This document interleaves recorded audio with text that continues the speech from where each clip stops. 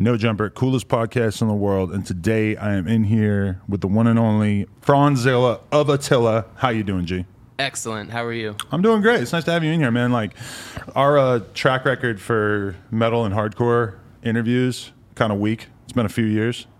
Do you have any hardcore metal guys? White Trash Rob of Blood for Blood. Okay. Filmed while I was visiting my parents for Christmas and went to his like little attic area where he records his podcast. I'm not sure if he's still doing it. His Nodcast, actually.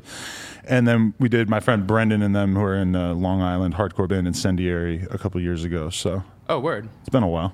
Yeah. Well, I'm happy to break the cherry, I guess, or reopen a wound. Reopen the wound. Definitely. So we were just talking about it, but what has your life been like for the last like 6 months? Because you are used to living a lifestyle of nonstop touring, but now you're posted up at home, I'm guessing. It's wild, man. Like, since I was 16 years old, we've been touring nonstop, like at least 6 to 8 months out of the year. Right. And I've never had a break this long before, but it's not that bad, honestly. Like, I'm excited to be home. I live in Florida. The weather's perfect. Right. I've got a pool in my backyard and a basketball court in my backyard. So I feel like that's the only two things you need.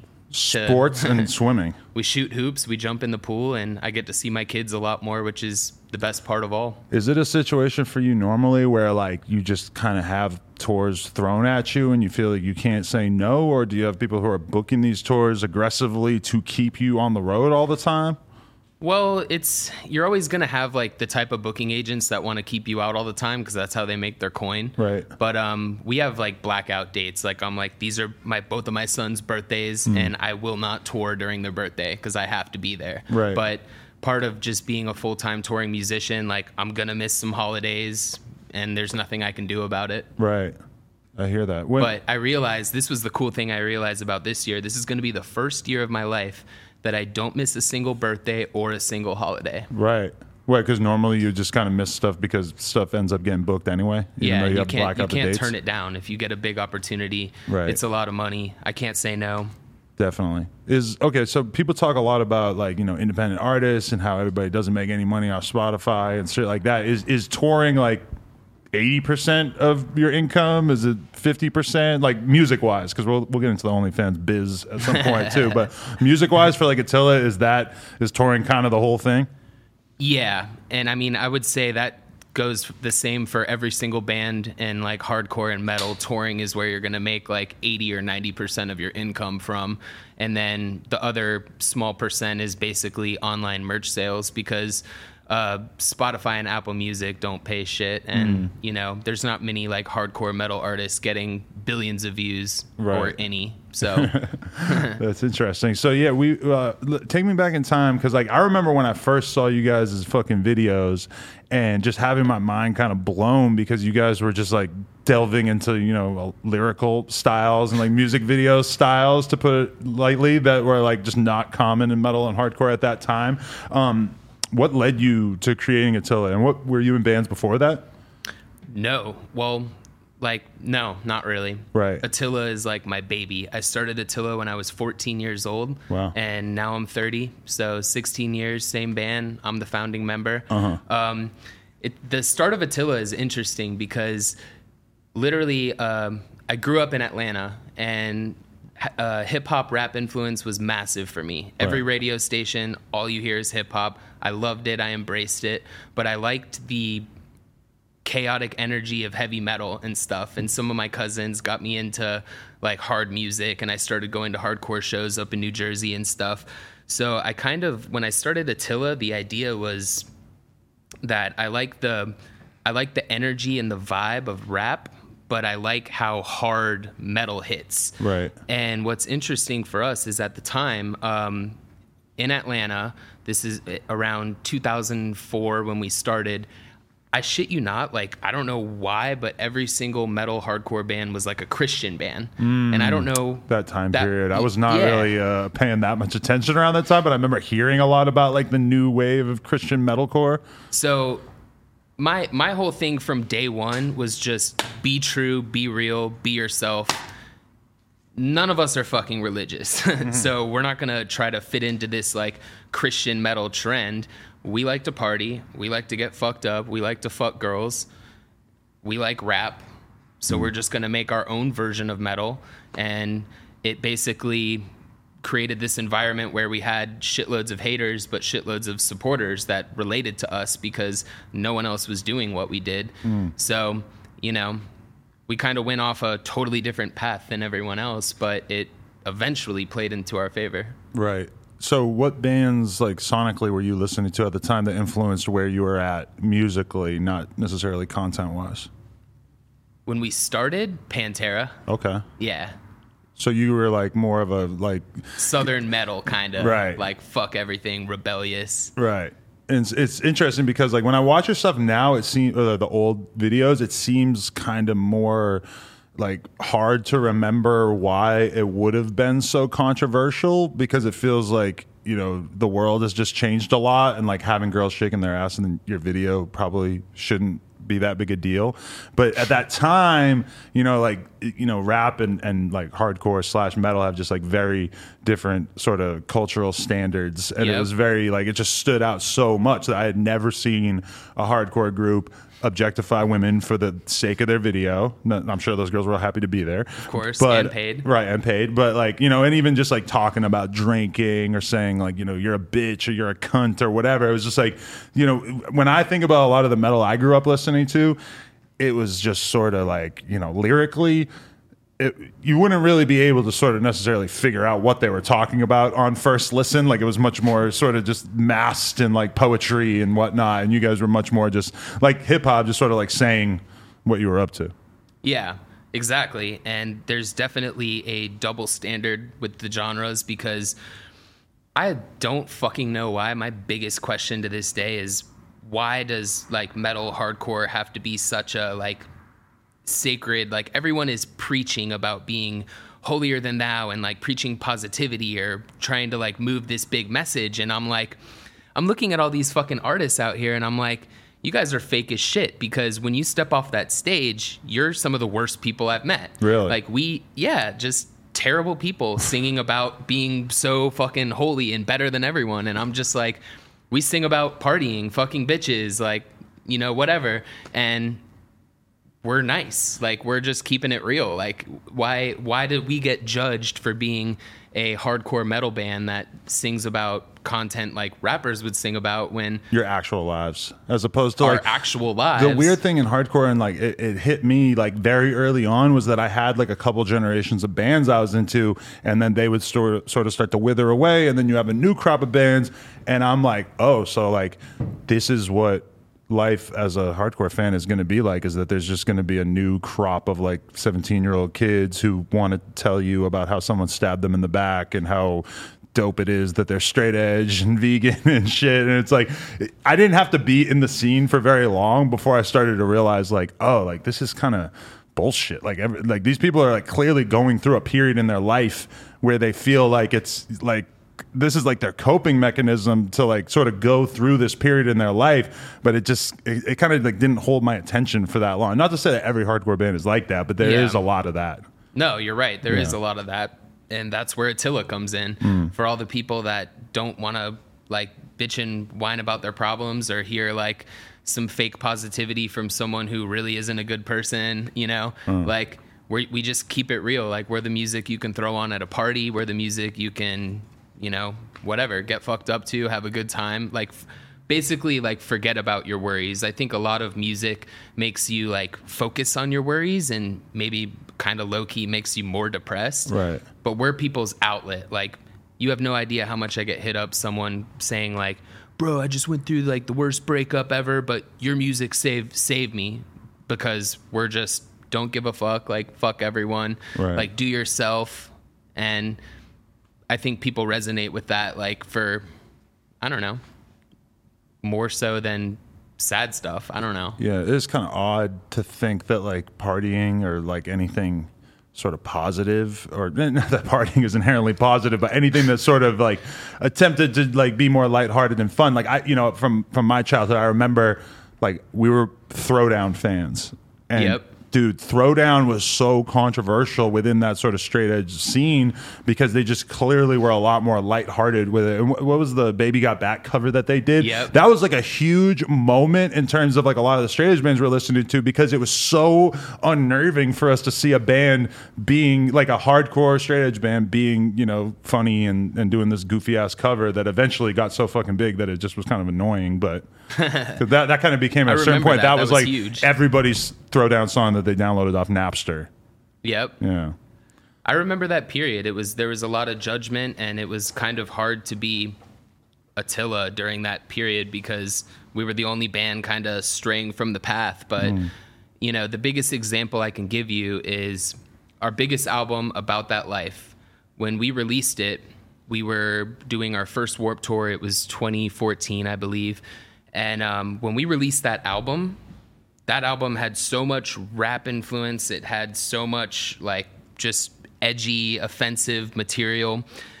When we dropped it, I swear I felt like the whole world hated it. I felt like I failed, kind of, you know? All the reviews, all the press, all the magazines, everyone wrote the worst shit about us. And then I swear like 3 months went by and it became our biggest album ever, and everybody loved it. So it was kind of like, did all this negative press turn around and bring an audience to us that actually likes it now? Like the negativity helped us almost. And I remember that year on Warped Tour, it was our first Warped, so we were only supposed to do half of Warped.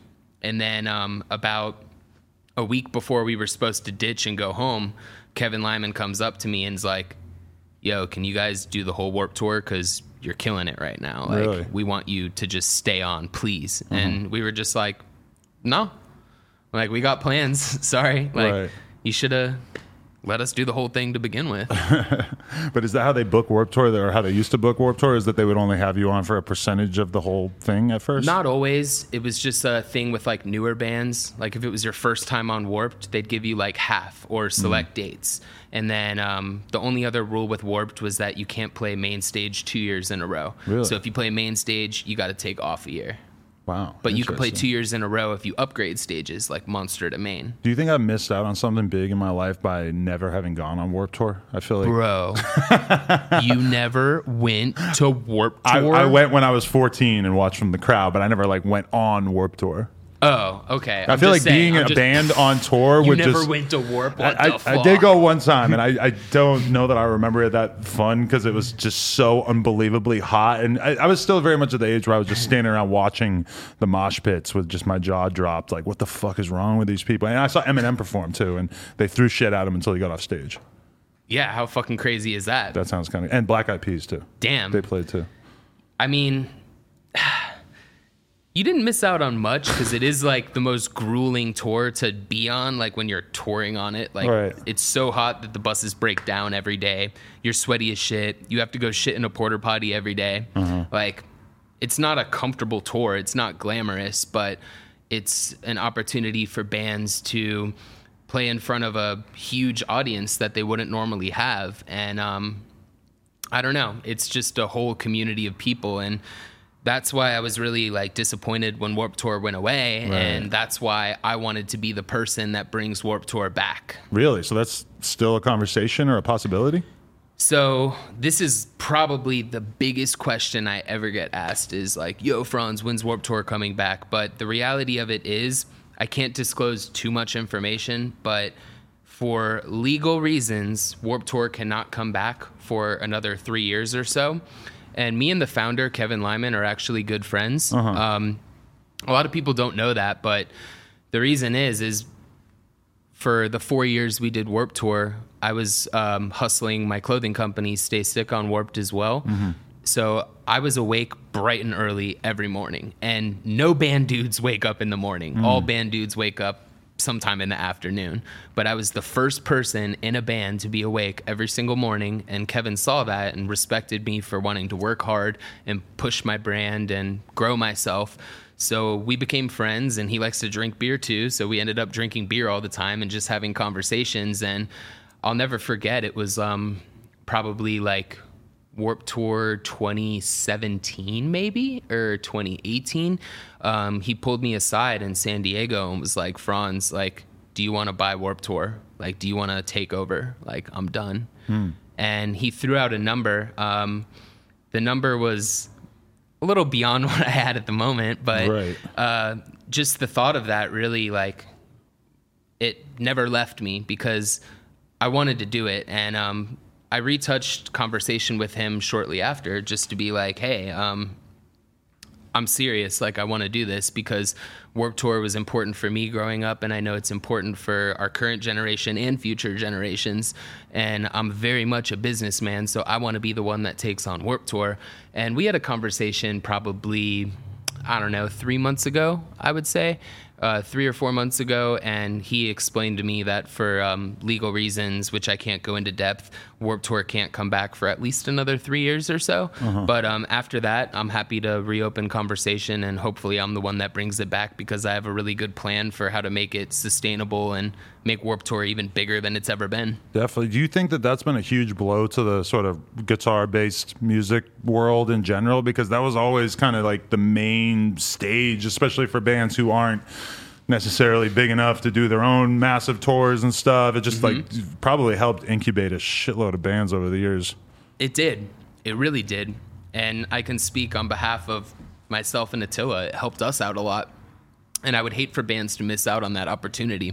So, yeah, I think it was a crucial tour. And now that it's gone, it's kind of like, what the hell do we do every summer? I mean, obviously now it's COVID, so we're not doing anything at all. But before this pandemic started, Warped Tour was the tour of summer. And any bands or any other festivals that tried to compete with Warped failed. Or at least suffered a loss, because Warped was always the biggest. I just think that, like, from my experience on Warped Tour and my knowledge, that I could have carried the torch and made it better, essentially.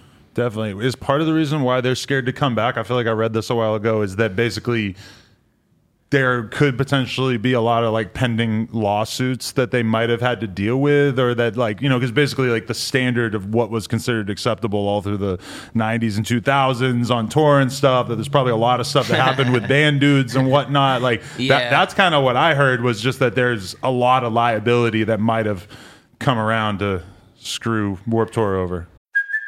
Hey, it's Kaylee Cuoco for Priceline. Ready to go to your happy place for a happy price? Well, why didn't you say so? Just download the Priceline app right now and save up to 60% on hotels. So whether it's Cousin Kevin's Kazoo Concert in Kansas City, go Kevin, or Becky's Bachelorette Bash in Bermuda, you never have to miss a trip ever again. So download the Priceline app today. Your savings are waiting.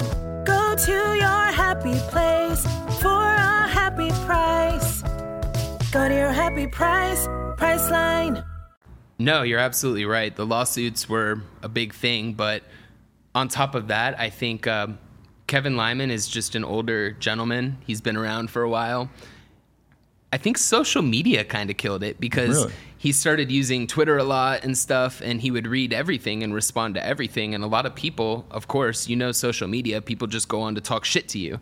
So people are on there talking shit to Kevin Lyman every day. So he's on his phone half the day stressing out about all these people complaining. But you put someone like me in control of the tour, who is very, very numb to the hatred, right? I'm numb. I've gotten talked shit to every day of my fucking life, every single day. So my focus would just be running the tour, making sure everyone is happy, and I wouldn't care if someone was like, "Hey, fuck you, Franz," like whatever. I'd be like, "Cool."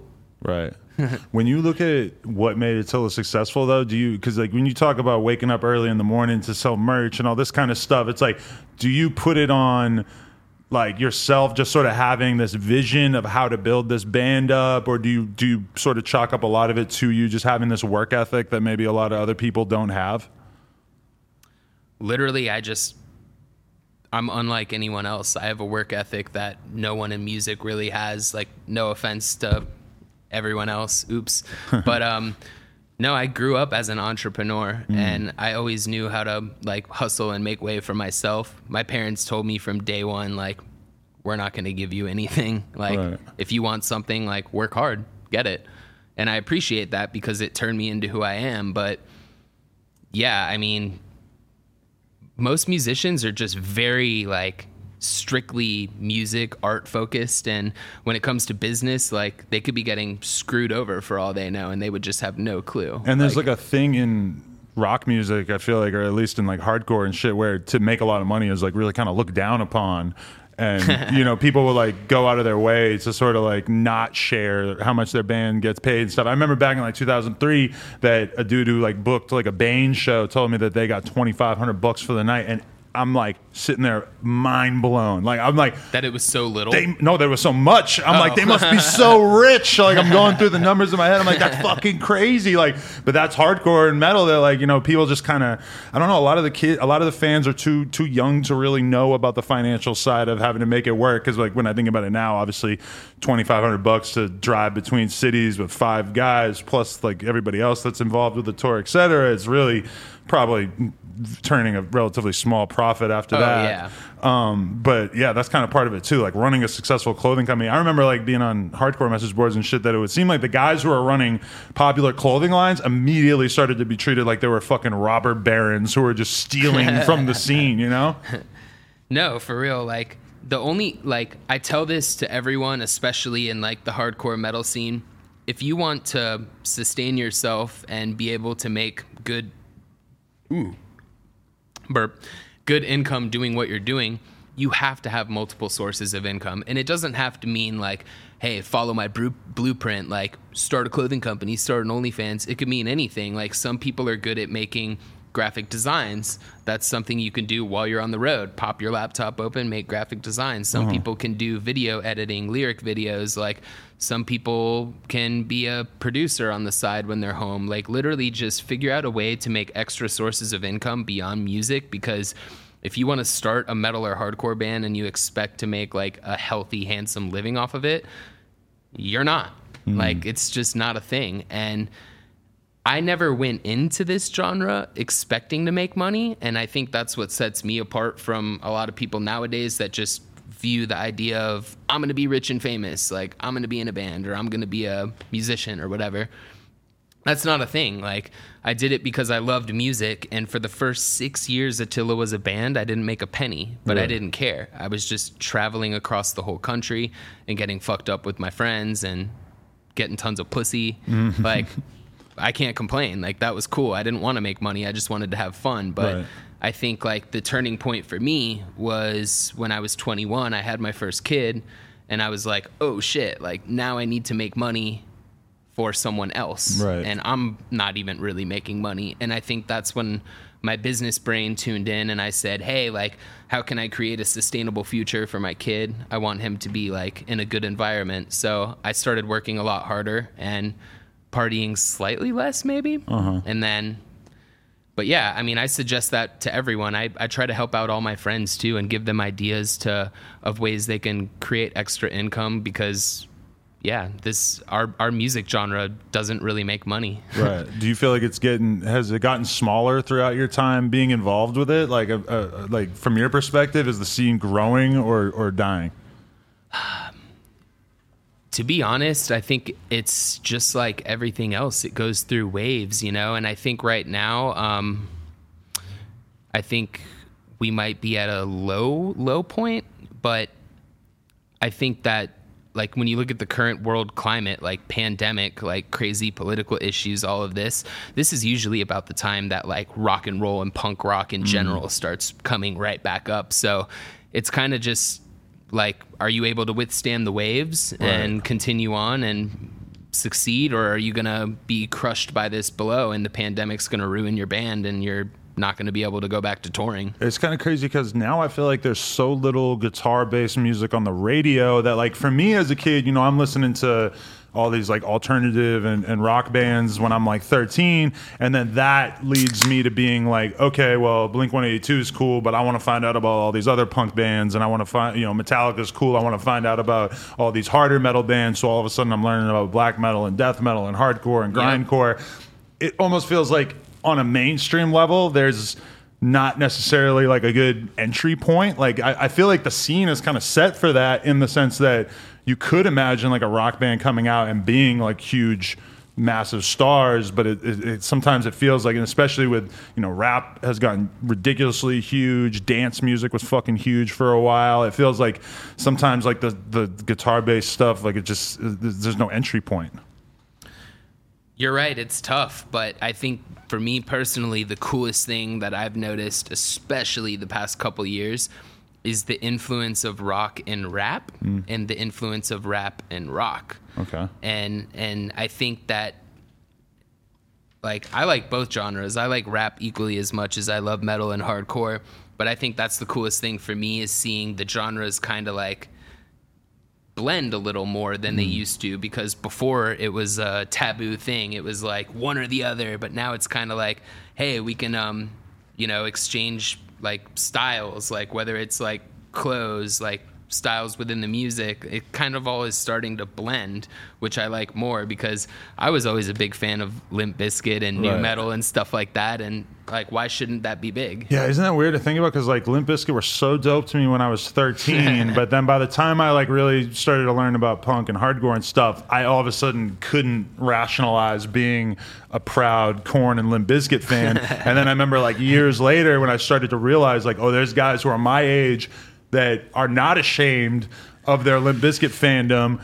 Maybe, you know, because I feel like once you're a fan of something, you have no business ever acting like you're an elitist that can't be a fan of that thing. Even if it was your goofy ass 13-year-old self that likes something, you still like that. Like you can say, I don't really like it the same way I used to, but you need to pay respect to that era in your life of that part of your personality that appreciated that music at that moment. Because even if you are a couple years removed and you're like, oh, I don't know why I like that shit, by the time you're like 10 years removed, you're going to be able to look at that shit and be like, you know what? That was dope, you know? Exactly. Yeah. I mean, sometimes we all have to admit that we liked Chumbawamba and Tub Thumper at one point. You know, sucks to say, but whatever. That's true, yeah. No, yeah, but that's fucking interesting too, because I just feel like there were so many more shared cultural moments back then where, like, you know, everybody knows that fucking Chumbawamba song, whether you wanted to or not. And that's just a much harder thing to pull off these days, because you can have a super popular, you know, punk, like, oi adjacent song like that doesn't carry through to the mainstream at all. Although, I mean, I don't know, like the internet is constantly trying to find new and interesting things. So maybe it would have been sort of elevated to a different level, I guess. Yeah. I don't know. Hey, are you excited to be a dad soon? I am excited to be a dad soon. How old are your kids? I'm interviewing you now. Yeah. Mike, I have two boys. They're 9 and 4. Okay, sick. How are they? They're Hellraisers? They're awesome. Well, the older one's a sweet boy. The younger one's a Hellraiser. Really? So I think the younger one is going to become me. Interesting. Yeah, I mean, having a girl, I'm kind of like just wondering to what extent I'm going to, you know, because I have so many things in my head that I'm going to do with my kids. Like, but they're all things that like my dad did with me, and so it's kind of interesting. I'm trying to like, you know, I actually said to my girl this morning, I'm like, you think our kid is gonna like Barbies? Because I just don't know if that's still like a thing with a lot of little girls. Dude, you never know. Like, there are girls that are into baseball and basketball, and there are boys that are into Barbies and want to wear pink. Like, it's, I think the best thing about being a parent is just being like open-minded and supportive of whatever your kid likes. And I think that's where like our generation comes into play, and like setting a better standard for the future generation is, instead of being like, yo, you can't play with the Barbie, you're a boy. You know, being like, hey, you want to play with the fucking Barbie? Like, go off, bro. Your kids paint their nails, the boys? They don't. But my younger son that's like me, he used to love temporary tattoos. And every time I was like, where do you want to put it? Like thinking, you know, oh, my arm. He would face, neck, hands. So one time me and his mom decked him out in temporary tattoos. Like, we gave him hand tats, neck tats, face tat, and we sent him off to preschool. And probably freaked out all the other kids and the parents. You don't get in trouble at preschool for that? I feel like that... No, why would you get in trouble? They just know us because we're the wild ones. Like, we, you know, we're wild. We roll up in the G-Wagons and drop the kids off, and fuck it, who cares? Like, we're cool. We donate to the school. Do you feel like the other parents look at you like you're a fucking weirdo? Because that's one thing I think about too. Is like, I know I'm gonna start to have parents, like parent friends. Like, like my kid is friends with some kid, so then I'm friends with his parents, but meanwhile, like, I live this fucking weird ass life, and they're like the most stock people on earth, and I'm just sort of interested how that's going to play out. Yeah, be prepared to interact with a lot of normies, way more than you ever have before. I think that basically at first you get the weird look from the parent, but like the glue is that when your kids are friends, like when your daughter's friends with their daughter or whatnot, now they're homies. Like anybody else bell? just hear a train horn or something, or no, a bell? It sounded like the WWE bell or like UFC. That was so weird. What was that? I don't know. I think it might have. Was that from Yuri's fucking stream? It probably was. Why can't we log out of his? What a dummy. Okay, let's go fight on. Yeah, we should definitely fight Yuri later. Okay. No, I'm just saying, like, when I walk into the preschool and I'm fully tattooed head to toe and probably wearing some questionable clothes about Satan or something. Right. I don't know. You'll get like weird looks at first, but then, once your kids are all playing at the playground and they're all doing their own thing and you're hanging out with the parents, you actually become good friends, and right. They'll invite you to parties. Like, I go to like normie parent parties all the time with the kids where Right. that's a fun part about being a parent. They're like, because everyone's kind of the same deep down in, they're like, yeah, like, I'm so stressed from like the kids and blah blah blah, like, let's just meet up and eat a bunch of food and get drunk. Right. And you're like, cool. It must Like, feel weird to be friends with somebody on the basis of something so real. Like, oh, you don't have anything to gain from me. Like, you're not like into the same music or like thing that I'm into. You just like, the only thing we have in like me. I'm not going to be able to help you out with your job at a doctor's office. It's like most, like, such a huge percentage of people I meet act weird to me because I am potentially beneficial to them and I'm not oblivious to it. Exactly. I think if anything, that's refreshing. Yeah. Because your parent friends are all going to be like doctors, dentists, whatever. Right. So nothing to gain from you. If anything, they just think it's like rad that you do what you do, and it's like a topic of conversation, but like you said, with nothing for them to gain. So Right. they're not going to try to clout chase. They're in their own lane. Right. So I think that's probably another really cool part about being a parent, honestly. Yeah, that is dope. Yeah, I wonder to what extent, because, I mean, you're in Florida. There's a lot of fucking weird-ass people in Florida. I'm in, like, the hills of Hollywood. I wonder, like... So let me just tell you first about Florida. There are a lot of weird people in Florida. That is fact. But there's also a lot of the most ordinary people you ever met, too, right? I live in Richville. Right. Like, I live in a bubble. Like, there's no weird rednecks, no one naked with alligators holding up the gas station. The Joe Exotics don't live in your area, yeah? No, they can't afford it. Okay. Like, those do exist. Trust me, I could drive 1 hour away and see some ratchet shit. But in my area, it's basically the hills. Like, you know, same shit. Just Yeah. Florida. I don't know anyone who lives in my area, or like, I wonder if there's any rappers who live in my area. I did see a Mac Miller video filmed like very near my house, and that kind of weirded me out. I'm like, oh shit, there might be rappers who live around here, because apparently What part do you live in? No comment, but Mac Miller. You can't say someone's gonna find you. Yeah, no. Can you say a general area? Just, the valley, Okay. I guess. Cool. I don't really know anything else surrounding my house anyway, so I would do a horrible job explaining I it. don't if know had either. to. Whatever. Okay, but so, yeah, like, bands usually have like a shelf life, and like you guys have held on for an unusually long time period. Like, what keeps you motivated to keep going with it? The biggest way I explain my band to anyone, and the reason we've been around so long, is like, we're a drug dealer with a specific type of drug that everyone's addicted to, but we're the only drug dealer that carries that drug. Because there's no other bands like Attila. Like fun mosh bands? Yeah, like, no one is going to sing about the shit I sing about and be like fun, party, heavy, mosh, rap, metal, all combined. Right. Because I've seen bands try it, and I'm supportive, like, if people want to try it, but every band that tries it that's not Attila, they get made fun of. They get like roasted, and they can't handle the heat and push through that boundary to become big, and then they just break up. Right. So it's the reason we've been around so long is because essentially my band is a cult. Right. And we're the only band that can provide that fix for our fans. So, and we've cultivated a fan base worldwide. Like, some of our biggest markets are Russia, Germany.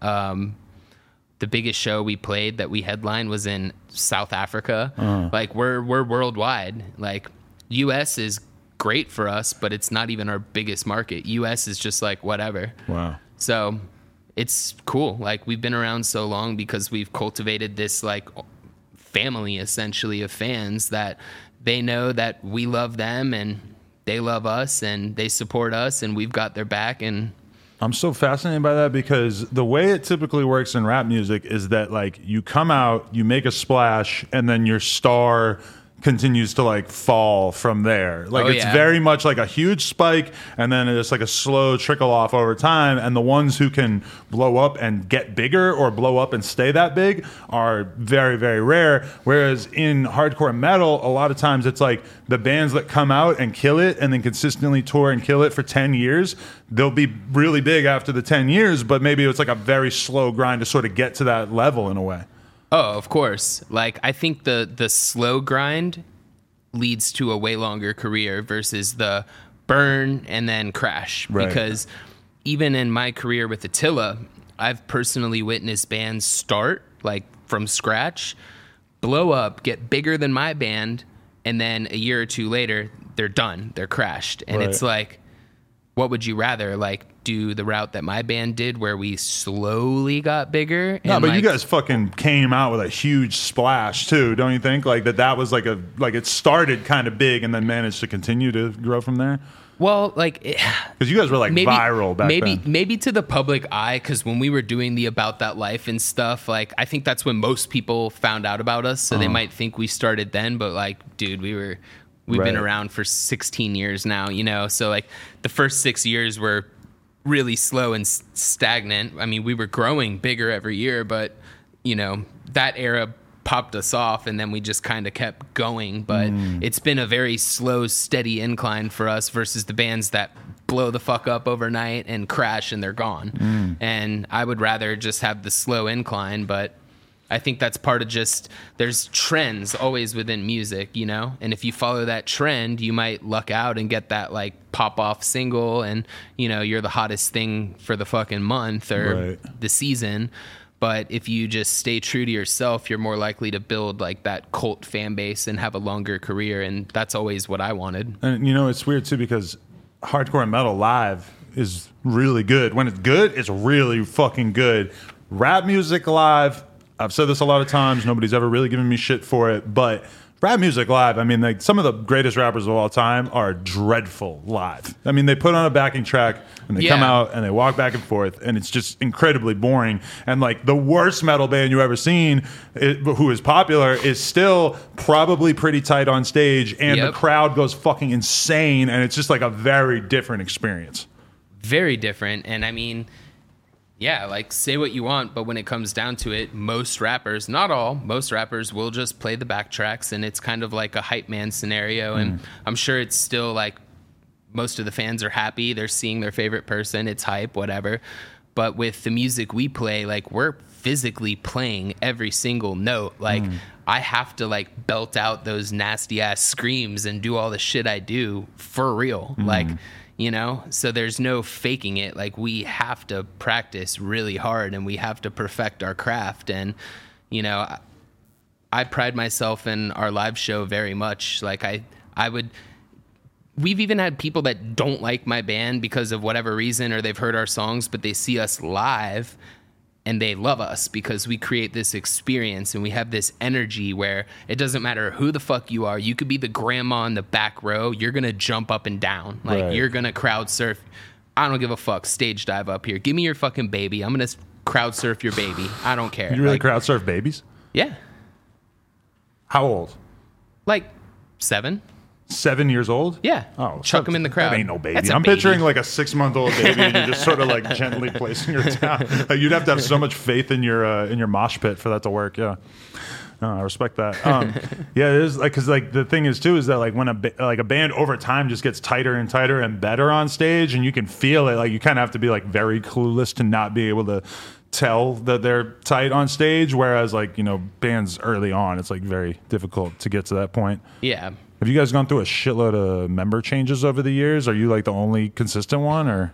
We have had member changes, but not really a shitload. Like, from, like, the way I explain it to people is from day one, like 16 years ago, I'm the only original. But we've been the lineup we've been, like the core lineup of me, Chris Link, Kalen Blem, the bass player, and guitarist. We've been that lineup for probably 10 years or more. Like Chris forever, like Kalen probably 10 years. So we've been the core members for forever. So I don't even like think about it like that no more. Gotcha.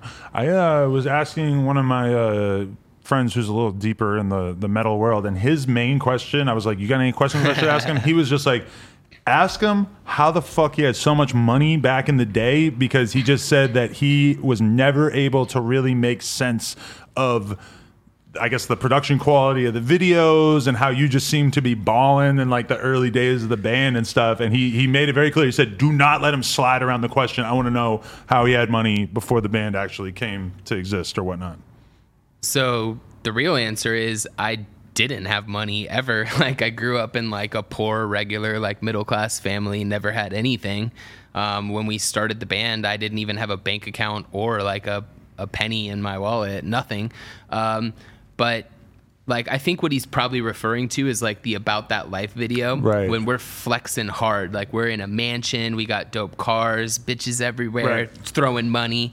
The real answer is, no, we didn't have any money. It's just fake it till you make it. Right. Like same exact shit rappers do. Like flex real hard, look real big, rent your chains instead of buy them. Like, you know, whatever, yeah, and then flex, and then people like think of you as someone bigger than you really are. And I mean, honestly, it's just a genius marketing tactic. But no, I didn't fucking have money back in the day. I was poor as shit. Right. But you managed to do pretty well for yourself with the band and the clothing stuff and everything. Yep. So you consider yourself very comfortable now financially, which is probably not necessarily a level that a lot of people in your world get to? Yeah, I'm very comfortable. And somehow during the pandemic, I've made more money than I've ever made. And it's kind of sad because I see like my fellow like people in the hardcore metal world complaining about money and like they don't know what to do, and I'm out here like thriving. But like I said, it's because I've always diversified myself. So I mean, I'm doing really well. Like I started my clothing company Stay Sick in 2011, and this is like another big story I always tell people, because I think a lot of people try to follow my blueprint and they want to do what I did because they see, oh, Franz is rich, Franz makes a lot of money. But what they don't realize is when I started Stay Sick Clothing, the first 2 years I ate shit. Like I didn't make anything, but I was passionate about the clothes I made, so I stayed persistent. And then sure enough, after 2 years of struggling, boom, it popped off. Now I'm making money, and it's just grown bigger every year since then. And you know, like you literally just, it doesn't matter what you do. Even if you're not even involved in music, create multiple sources of income. Figure out what you're passionate about, because that's what you're more likely to succeed at.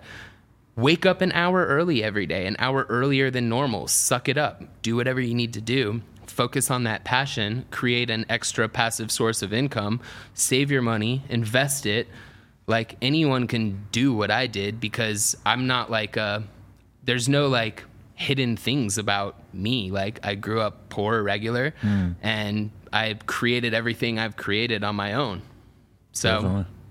No, yeah, it makes sense, because like, you know, I have a lot of people who, you know, are in the early stages of starting like, you know, a YouTube channel or a podcast or whatever, and they'll kind of, you know, ask me like, you know, I'm putting all this work, but it's not really like nothing's really taken off or whatever. And my reaction to it is kind of, that's like where you're at right now. This is the whole thing. Like, yeah, toiling in obscurity is the whole thing. Like, you need to be very down to just do the content that you believe in for 2, 3, 4, 5 years. Exactly. If you really want to build something. And also, and I probably wouldn't say this to somebody, but there's also a good chance that it's just not you. That like this, maybe you're not the person. Maybe you know, talking to a random person. Maybe you're not meant to have a successful band. Maybe you're not meant to have a successful YouTube channel, but you need to be like not only grinding out the content, but also keeping your mind aware enough to think when this is not working, what is working. You know, I did the BMX thing for 10 years and, you know, made enough money to live off of it, but realistically was just not really like saving money at any point, because I was just blowing through everything that I had, just trying to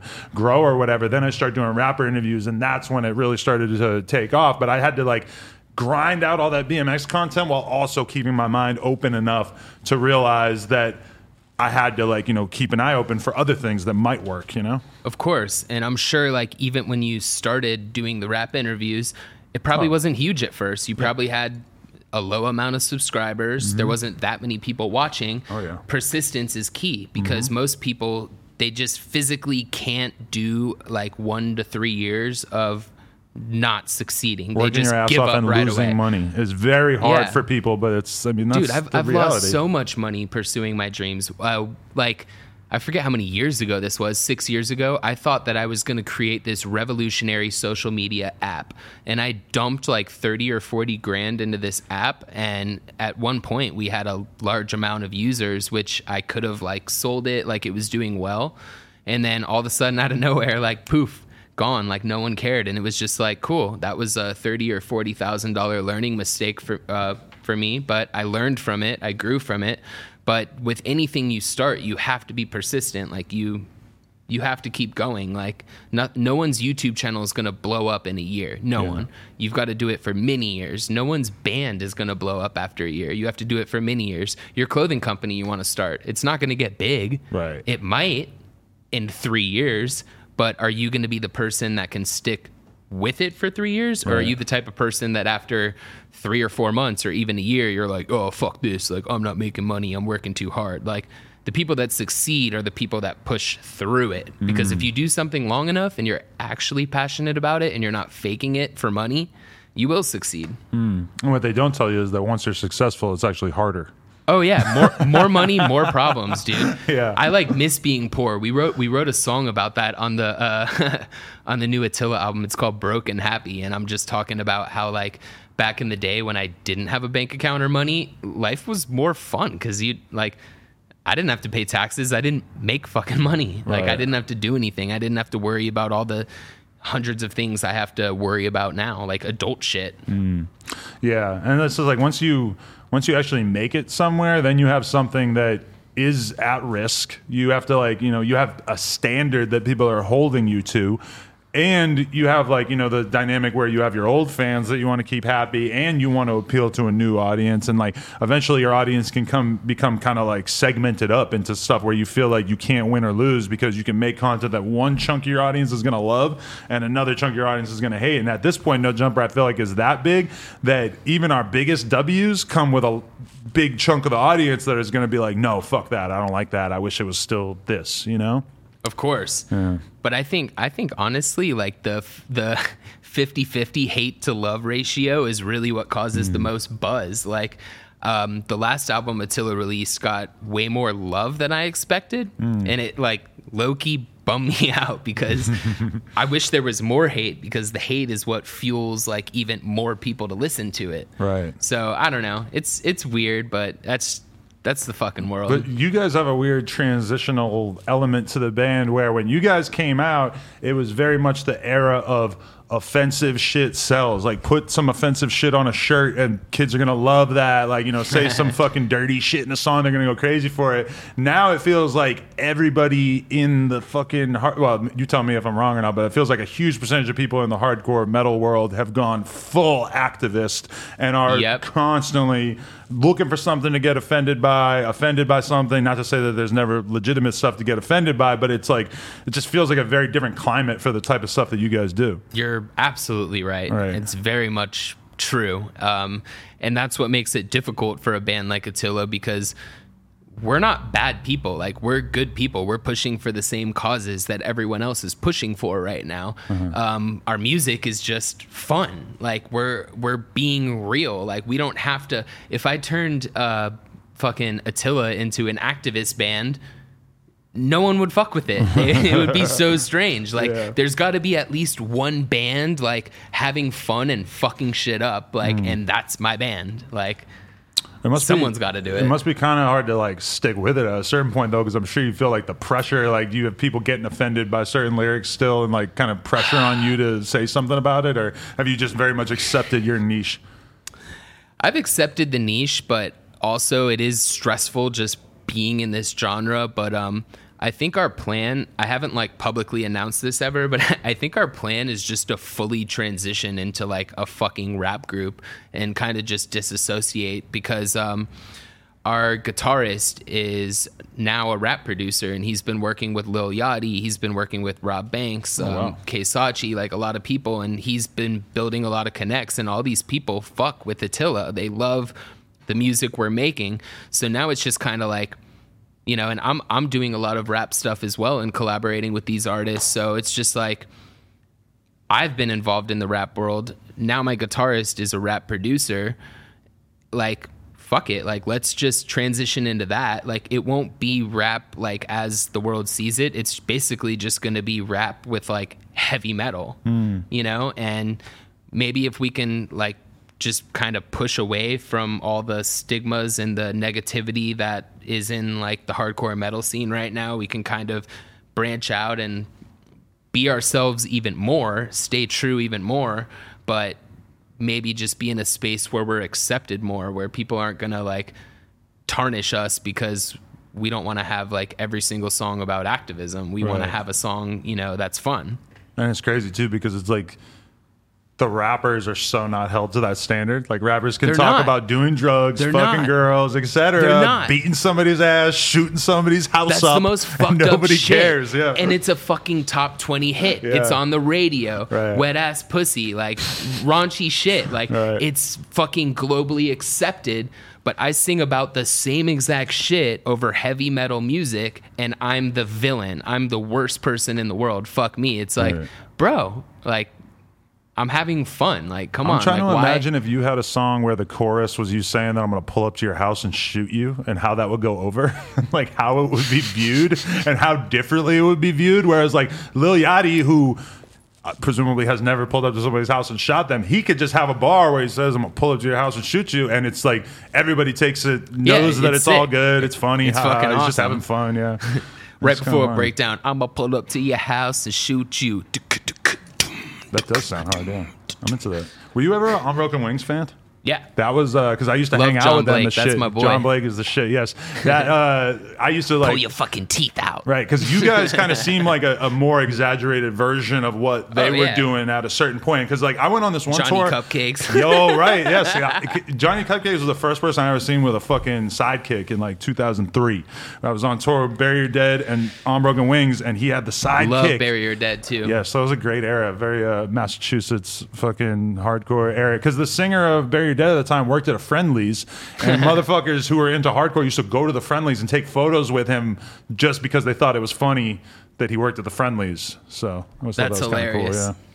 Cool, yeah, that was very much like a, you know, sort of like beginner era. I feel like of like you know, mosh friendly, like sort of humor infused hardcore and metal. Yeah. Yeah.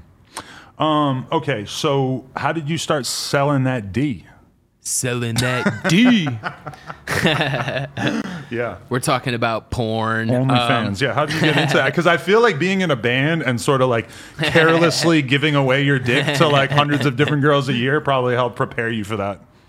Well, to be 100% honest, it literally just made perfect sense. Rock stars fuck porn stars. That's what we do.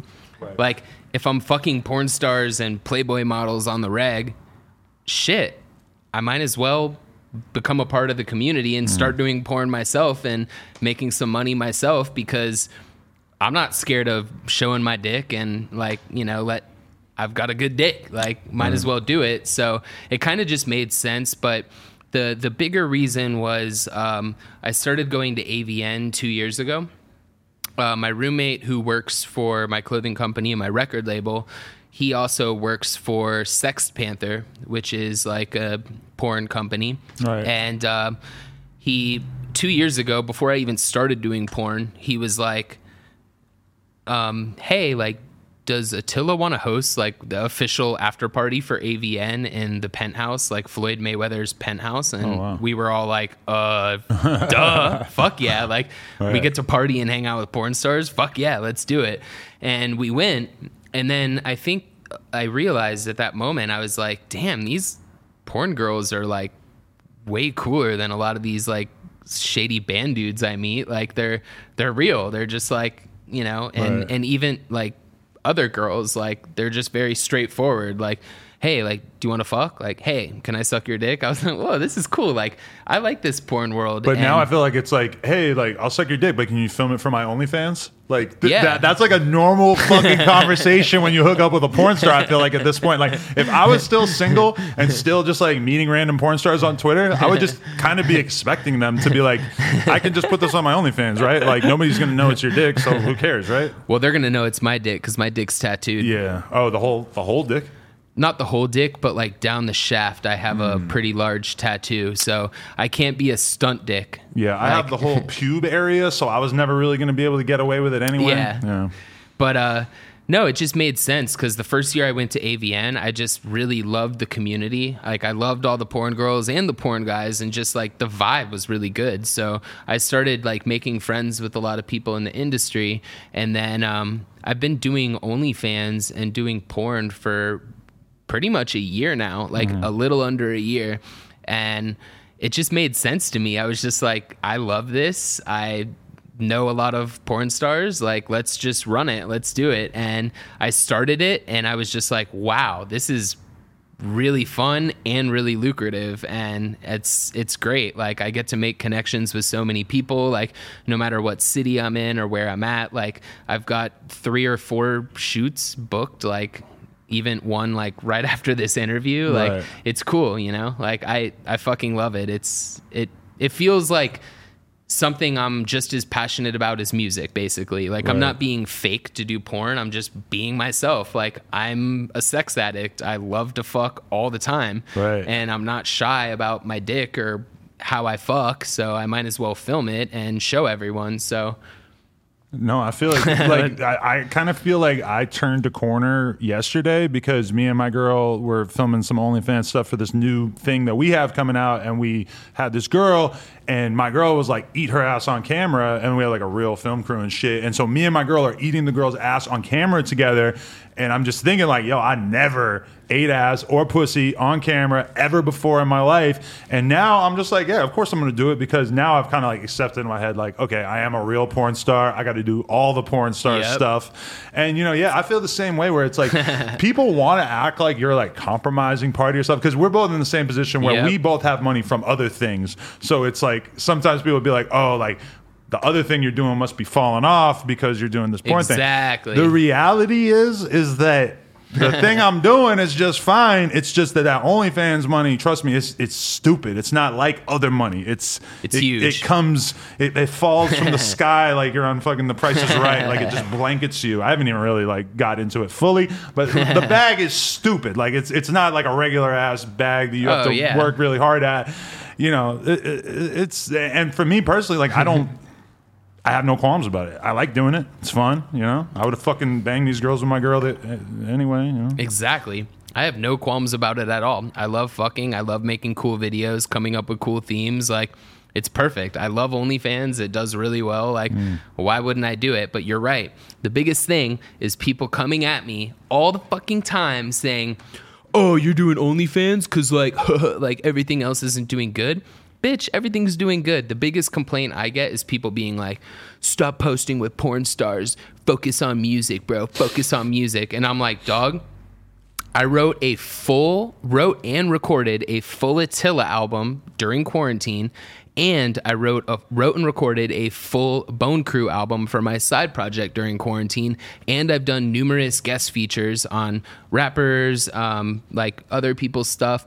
I've made more music in 2020 than I've made in my life, and people have the audacity to say, make some fucking music, blah, blah, blah. I'm like, bitch, I've made more music, and I'm doing porn now, so fuck off. It's quarantine. I can't tour. I physically can't tour legally. Yeah. Like, fuck off. I like porn. I'm passionate about it. If you don't want to watch it, don't click the link. People tend to overestimate how much time doing porn really takes too, because a lot of times, like, me and my girl will have a shoot booked with some girl, and it takes longer for my girl because she got to do her makeup and stuff, but it will literally be me sitting on the couch smoking a blunt, watching TV, and then I like walk into the room, get a boner. It takes like 20 minutes, 30 minutes, and then that's it. And that's That's the whole thing. I just had to be home to like work for like, maybe I'm home for an hour or two to just do that content. And it's like I sometimes I'll do 2 or 3 interviews and then I go do that, and it's so nothing and so almost guaranteed to make much more money than the 3 interviews I did. That it reminds me though of like, this is important though. Like, you're doing No Jumper not because of the money, but because you actually feel like it's important. Of course. Yeah. And it's the same for me. Like, I do music because that's my passion. I'm never gonna give up music or stop doing it. Do I make more money from doing porn on OnlyFans? Fuck yeah, I do. Like, my OnlyFans is popping. People want to see me fuck porn stars, like the rock star porn star combo. It's sick. But sense. I'm not going to stop making music. I'm still going to write music. I'm still going to tour as soon as the world lets me. So like, sometimes I just want to scream like, hop off my fucking nuts. Hop off my fucking nuts, That bro. sounds like an Attila chorus though. Hop off my fucking nuts. I could see that. But so does it make like dating kind of weird, or like talking to girls normally kind of weird? Because sometimes when like I'm in a relationship, but if I wasn't, sometimes it just feels like it feels weird to think that I spent so much of my life like trying to pursue women and to try to like, basically convince them to have sex with me. And now it's like, it's nothing. It's like, oh, this is clearly beneficial to both of us. We do it, we film it, and then the dynamic is just so different. You two have a good dynamic, but no, I totally agree. Like, well, first of all, I'm single. Hi, ladies. No, I'm single, but like, if I am talking to someone and I'm interested, my big thing is just full honesty and transparency, because I think like a character that's failed me in my past is just not necessarily like always lying, but just maybe hiding stuff that I should have been more upfront about. But I'll tell people, I'll be like, yeah, like this is what I do. Like, I do porn. I have an OnlyFans. And I'll tell them the amount I make. I'll be like, I make a ton of money. Like, right.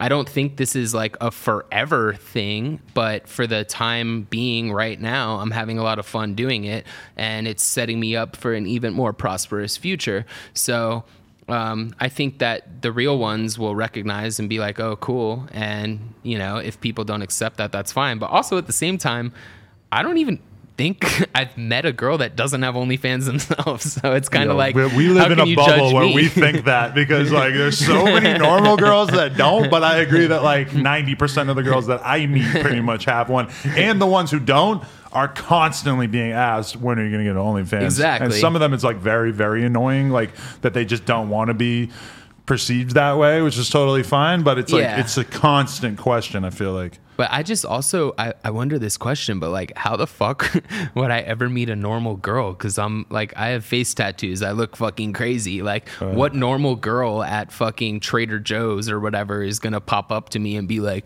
hey, like, they're looking at me like, get that dude the fuck away. Yeah, you or I are like magnets for the OnlyFans type. Exactly. I feel like, like exactly. they could kind of just smell it on us. Like, oh, he looks like a dirtbag. Yeah. Yeah, they want the fully tattooed, like, felon-looking dudes to come fuck them for their OnlyFans. Yeah. I've been thinking like, I just need to like fully just get ripped, because that's the main thing that separated me from like a Johnny Sins, besides the fact that he's apparently extremely good at his job, is that like he's in sick shape. Like, he looks like a fucking bodybuilder.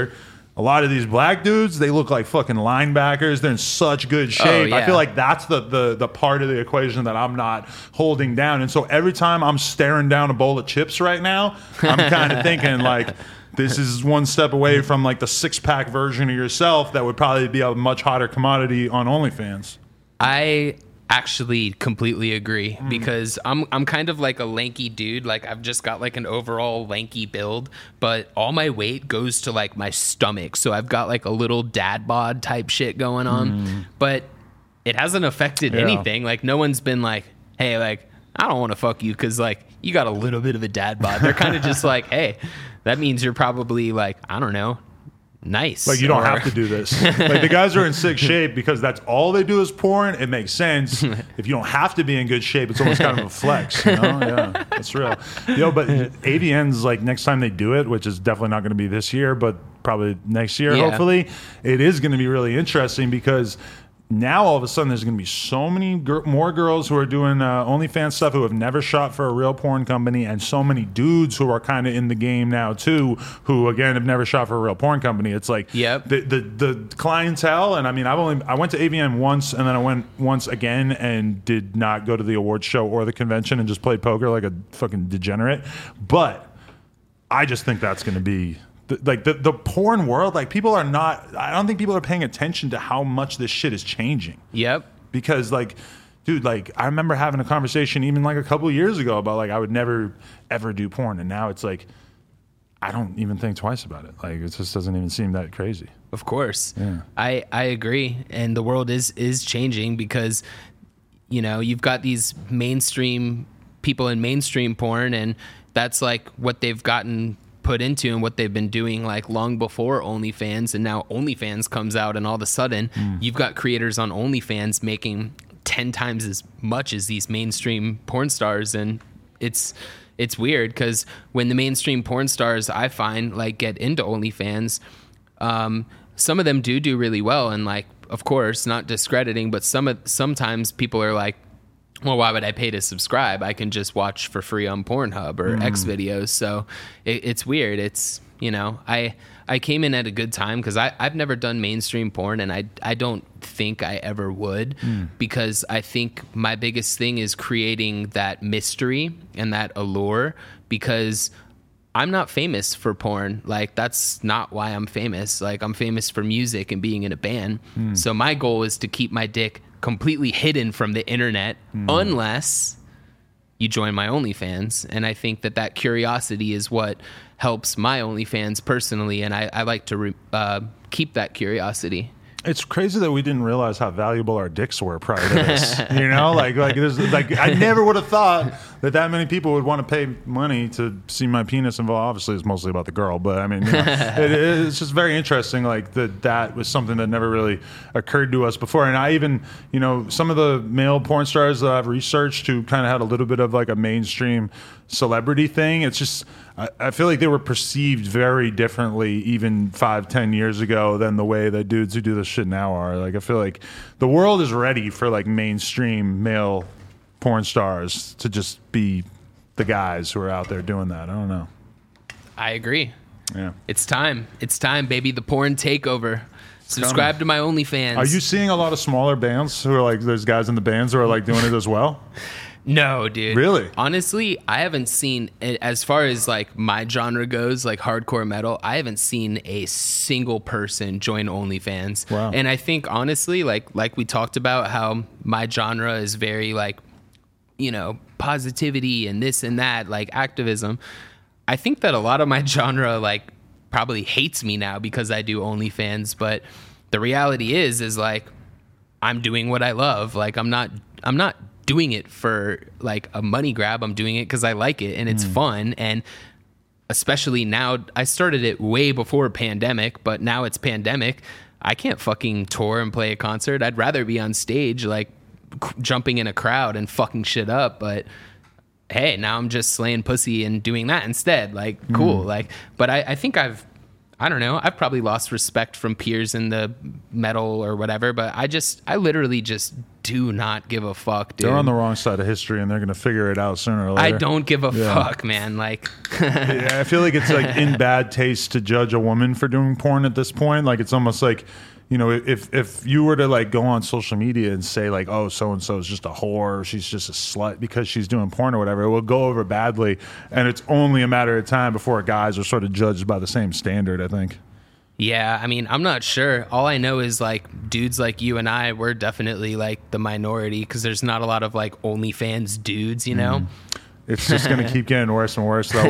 We'll look at this conversation in a year or two, and we'll be like, man, remember when we had that conversation? Because all these motherfuckers are going to figure it. But maybe I'm overestimating, because maybe people really either have, you know, micro penises, or they can't stay hard. I mean, like, you don't have OnlyFans because you got a small dick, boy. Right. No, I take it for granted that it's so easy for me to do that kind of stuff. Like, for me to fuck a girl on camera is just like nothing. And also, people don't realize that it's like, you know, a typical OnlyFans clip is what, 10, 15 minutes. It's like, Yeah. if you can't stay hard for 10 to 15 minutes, I don't know what the hell you got going on. You got to see a doctor or something, man. Go to the doctor. Yeah, because I would always hear about like real porn star dudes who couldn't get hard on set, but I feel like that's probably a more grueling thing where they have to get hard over and over, like, And their sets switching are like scenes 12 hours long. Yeah.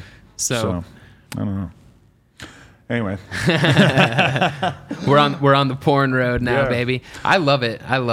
yeah, me too. Can't hate on it at all. So, anything else we need to know about that you have coming up? Obviously, your shit is kind of frozen up because of COVID, but Yeah, so I think the biggest thing I would like to let my fans know is that I have been heavily focused on music. Like I mentioned earlier, Attila has a brand new full-length album, fully recorded, ready to go. It's a banger. It's awesome. And then do you not want to drop it till you can tour it? we've been talking about when we should drop it, and I think just like I just don't like, you know how when you drop on Spotify or Apple Music, there's the year that the album released? I just don't fucking want 2020. I just don't like that year. Yeah. So I think what we're going to aim for is like an early spring release. And I know like touring's probably not going to happen until another year or so from now.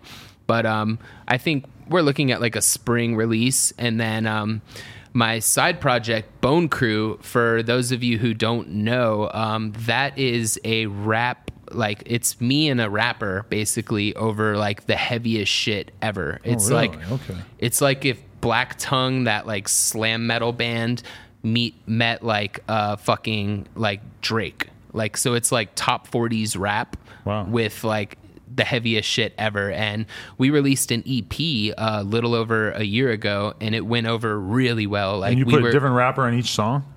No, it's me and this my homie who goes by DuBois J. Okay. And he's basically like one of the sickest rappers I know. He's okay. underground. He's not super well known, but I know one day he will be because he's just the shit. I met him at Warped Tour. He's like, bro, I had this girlfriend and like she was into all this heavy shit and I fucking love it too. So now I'm coming to Warped Tour, and I was like, bet. We became best friends. He's just very like motivated, very creative. And then after we were friends, a year or so went by, and I was like, bro, I have like a vision for a project that's like very equally split between like rap, like top 40s rap, like trap beats, cool shit, and then just like the heaviest metal ever. We did the project. I didn't even announce that I was releasing it. I dropped it. A day later, we were being spun on XM radio every single day. Like Jose Mangan from XM, like Liquid Metal, loves Bone Crew. So Really? he's already ready to spin the new album. The new album's been done for a minute. I'm planning to drop that October 30th. But that is like literally like top 40s rap, but with like random breakdowns and shit. It's kind of almost like ADD, Right. but you won't skip through a song. It's very like boom, boom, boom, like heavy rap, wild, like very energetic. So I'm excited about that. So that's, I mean, that in itself, like I've written and recorded like 24 songs or so, and then not including all the features I've done this year and whatnot. Right. If you could pick any rapper to hear over like metal type beats, who would you want to hear? Just to see what they did to it. I'd like to hear Damn. Thug on that. Huh? I'd like to hear Thug on some Dude. heavy breakdowns. I just want to know what Young the fuck he would Thug bring is one to of the my table. favorite rappers of all time. I met him at Emo Night Yeah. here in LA like Crazy. a year and a half ago. He's the shit. MGK bringing the community together right there. Yeah. That's no, crazy. I love MGK. I hope I can link with him while I'm out here. Same. He actually has been one of like the coolest people to me in like the rap world, as far as like just always being a homie. He hates me. He hates you? Yeah. Oh fuck. I don't know why. Probably because of the Eminem thing. He came up to me at Rolling Loud with a lot of aggression. No, it's cool. Okay. I'm just like, I'm very amused by it. He's probably less amused by it since he attempted to smack a microphone out of my hand. God damn. No, like I would say like fuck if I had to pick a rapper. Dude, I would just like to hear like Drake on a Bone Crew song, because the rapper that's in the project with me, DuBois J, he kind of low-key sounds like Drake. Really? So I would like to just hear Drake like ripping a verse and then just like it goes into a breakdown because it would just mind fuck the world. It's totally different. So I'm down. I would like to even just ask Drake, like, are there any hardcore or metal bands that you, or punk bands or anything that you've ever heard in your life that you're interested in? Because Drake seems like a massive music fan, but you only really hear him talk about more of the rap, R&B, soul side of things. dude, if Drake dropped a verse on a heavy metal track, how fucking cool would that be? That would change the game. It would change the game, and it would just, everyone in the metal world that doesn't really listen to Drake would be like, clout, bet, we love him. And you know what? In a weird way, a lot of the like Brooklyn drill and like UK drill and stuff like that, like sonically, it's not so dissimilar. Like I could kind of see it like intertwining with guitar type stuff more so. Like I just could almost see it working more. I mean, that's the whole thing. Like the worlds are mending. Like rap songs are having guitar in it. It's only a matter of time. It's only a matter of time. I've always felt that way, but it just seems like, you know, because I've always felt like, yo, like death metal sounds so crazy. I would love to just like take a couple of great death metal songs and just give those to a producer and just say like, yo, make beats out of these. I would like to see what your beats made out of these would sound like.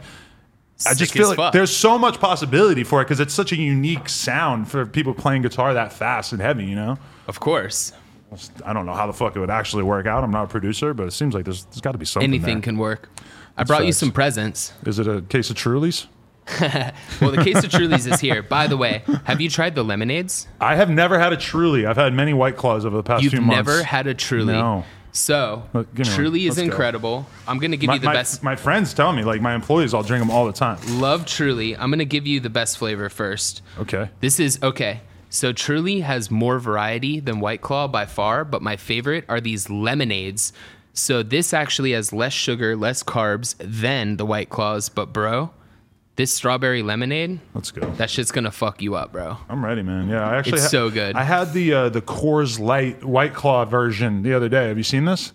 Coors is in the game. Coors has like a White Claw. It tastes almost exactly like a White Claw. Dude, everyone's getting in the game because this is gonna take over. How fire is that? Ooh, that is nice. You want to know X Games mode? You fucking take a sip out of that and you put a tequila shot in it. Oh, that's X Games mode for sure. Yeah, I'll be jumping off the building. That's fire. Love Truly, but that wasn't the gift. This is actually for me. You just stole mine. No, my bad. I'm just kidding. You're good. I'll buy you another one. No, I just did a new drop for my clothing line, so I wanted to give you a couple things. Hell yeah. Got a sick ass dad hat. Nice. It's like Sherbert, however you pronounce it. Sherbert.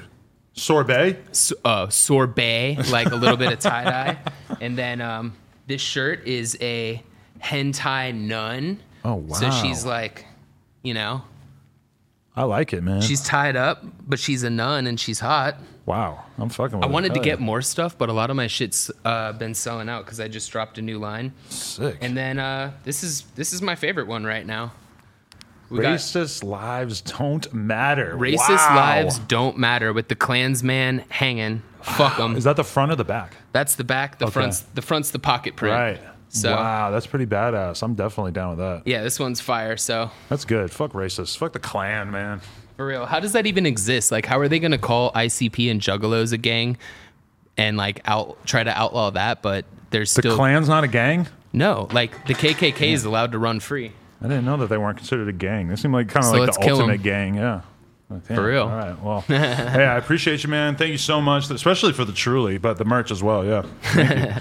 Appreciate it, dude. I like to give gifts. Franzilla, man. Appreciate the interview. Everybody go check out Attila, all that shit. Drake collab coming soon. Love you. Appreciate you, man. No Jumper, coolest podcast in the world. Check us on YouTube, SoundCloud, iTunes. Like, comment, subscribe. NoJumper.com if you want to support. Appreciate y'all.